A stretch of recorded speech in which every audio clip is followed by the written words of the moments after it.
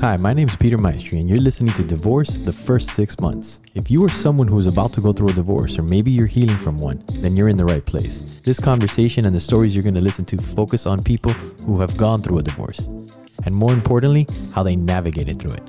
Having said that, let's get right into it.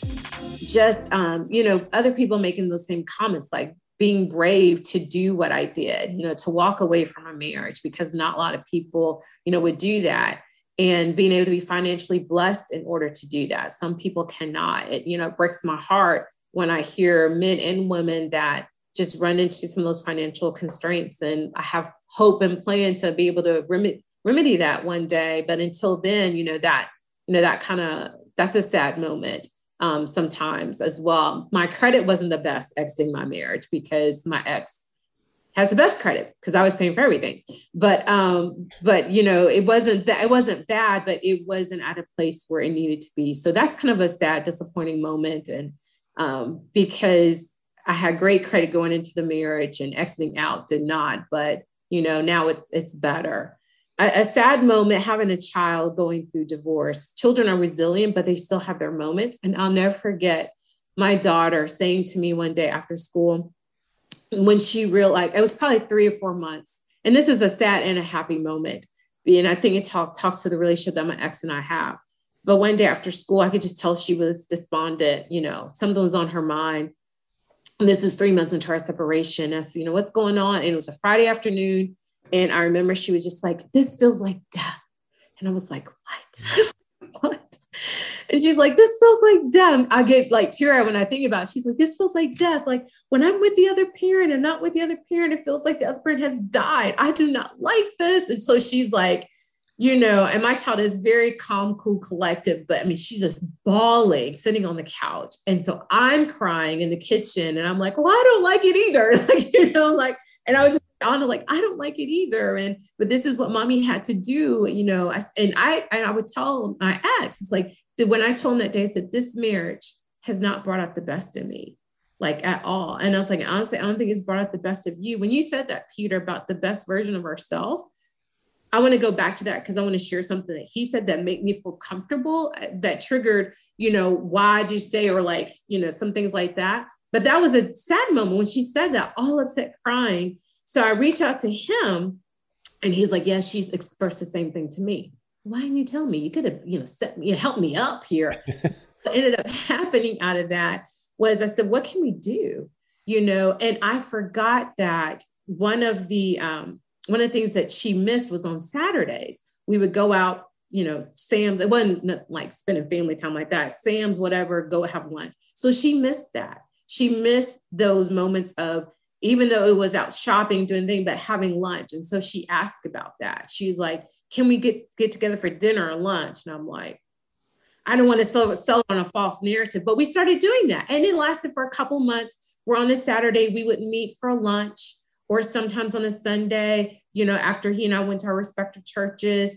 And that helped with that transition. So we turn a sad moment and work together for our daughter. And we have moments like that, and I know him well enough when I know I'm pushing too hard of like, this needs to happen. This is happening on your week, things like that. But also walking away for him to process that, then to come back and say, how are we going to handle it? So we are cordial with each other.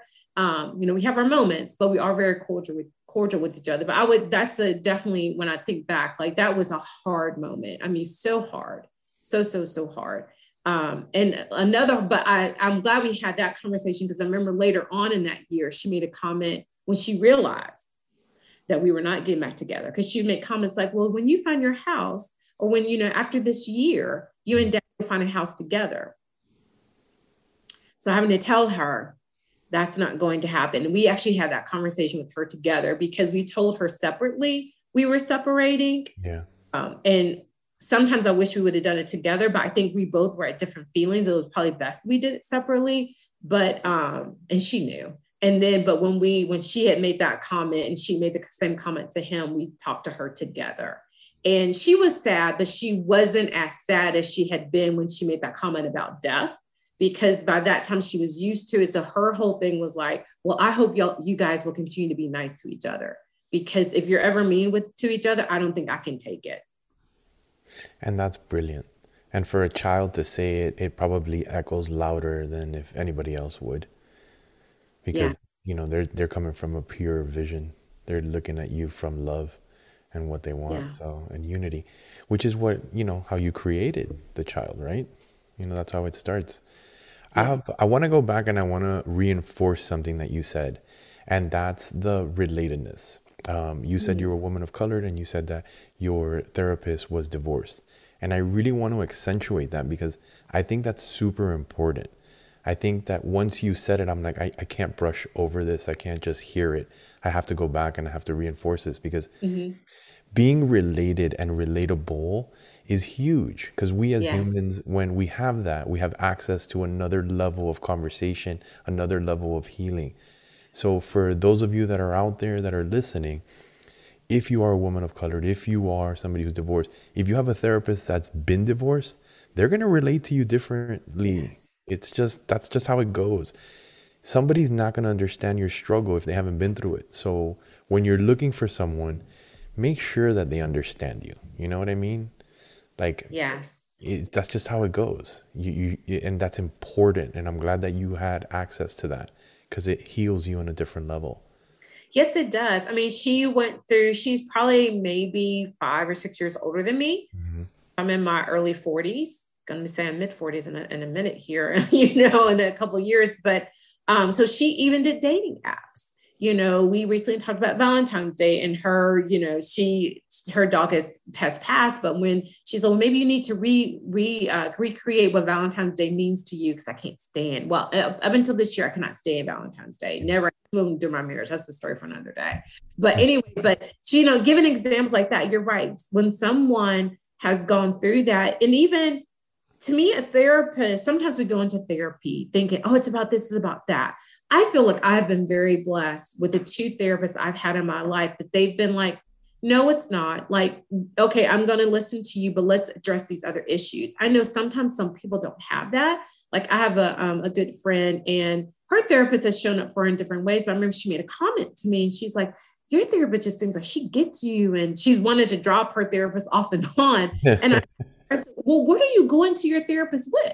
If you're just sitting in there just talking and, excuse me, if you're just sitting there just talking and about your dating and this guy and all that, but you're not asking for help, you're not, this is why I need. I'm like, I'm paying for this.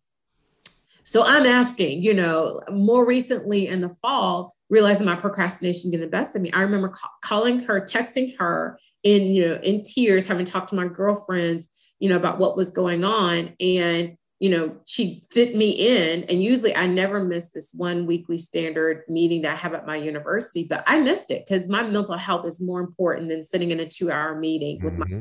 colleagues. And that's very rare for me to say, because this is a weekly standard meeting, but I texted my boss and said, I need to take a sick day, and I'll catch up with you later, find out what I missed. He's like, that's fine.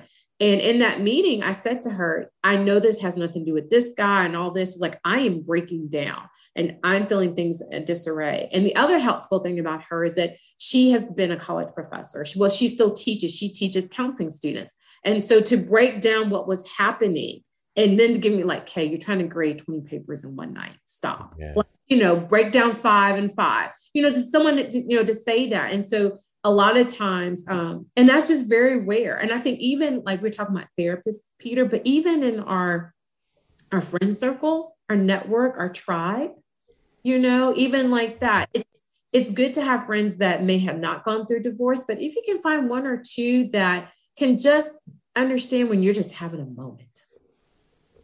They just break it down. They understand. It's like anything. It's like, I'm not going to go to a golf instructor to work on my tennis game. You know what I mean? It's logical. Yes. It's logical. And if you're going to apply logic, do it. You know what I mean? Don't just say yes just because they have a title. Look at where that title came from. And the same thing with lawyers and with mediators and with everybody. All across the board, the one common denominator inside of a divorce or any type of human conversation is that we're human. And the ones that you have empathy, whether you have empath or accessible to you or not, you have empathy for people when when you've experienced it, because then you have something to share. You're coming from a different place. I think that's so important. We don't think about that on, is it okay if I say about my podcast? I don't say anything you want. This is okay. But for us. But I was just going to say recently on my podcast, I followed up on the episode I did about taking care of you. And I had a therapist on there. And one of the things we talked about, what do you look for in a therapist? And so she even recommended consulting, get a chance, just don't go right in there, say, you're my person. She's like, most therapists should give you a consultation and a chance to make sure there's a good fit.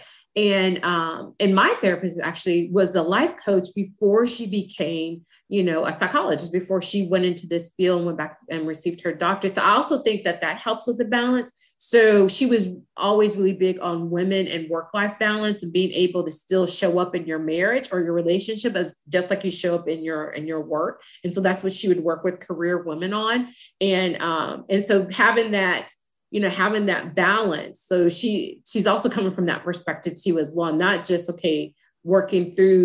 working this way through with you, but because of her life coaching skills, she can have that great balance, for that. So where can they find this podcast, and let's do a little plug just in case somebody wants to follow up with you, that way they have the information inside of this conversation. Yeah. And Peter's podcast is great. So hopefully you've been listening to all his episodes, but it's Coffee and Divorce Chat. And it's very similar. What drew me to your podcast, Peter, is what reason why I started mine too, just sharing stories. Yeah. And just trying to help people feel comfortable. So the first 2 seasons, that's why I dedicated my podcast. I was started my divorce process. After the separation, I started the podcast around that time, just talking about what I was going through in those steps. And then now I'm focusing more on bringing on guests and providing resources and just, connecting people to resources that they may not be aware of. There are a lot of resources on social media, but you may not know which ones are beneficial or where you even go start. So that's been a goal this year. But Coffee and Divorce Chats on all the platforms, Apple, Spotify, everything, Google Podcast. Yeah. And guys, go listen. Come back and finish the episode with Dr. Banks, but definitely go listen. This conversation started because someone challenged me to be vulnerable. So I'm challenging you. Share yourself and your story. Be courageous. Be vulnerable. It makes a difference.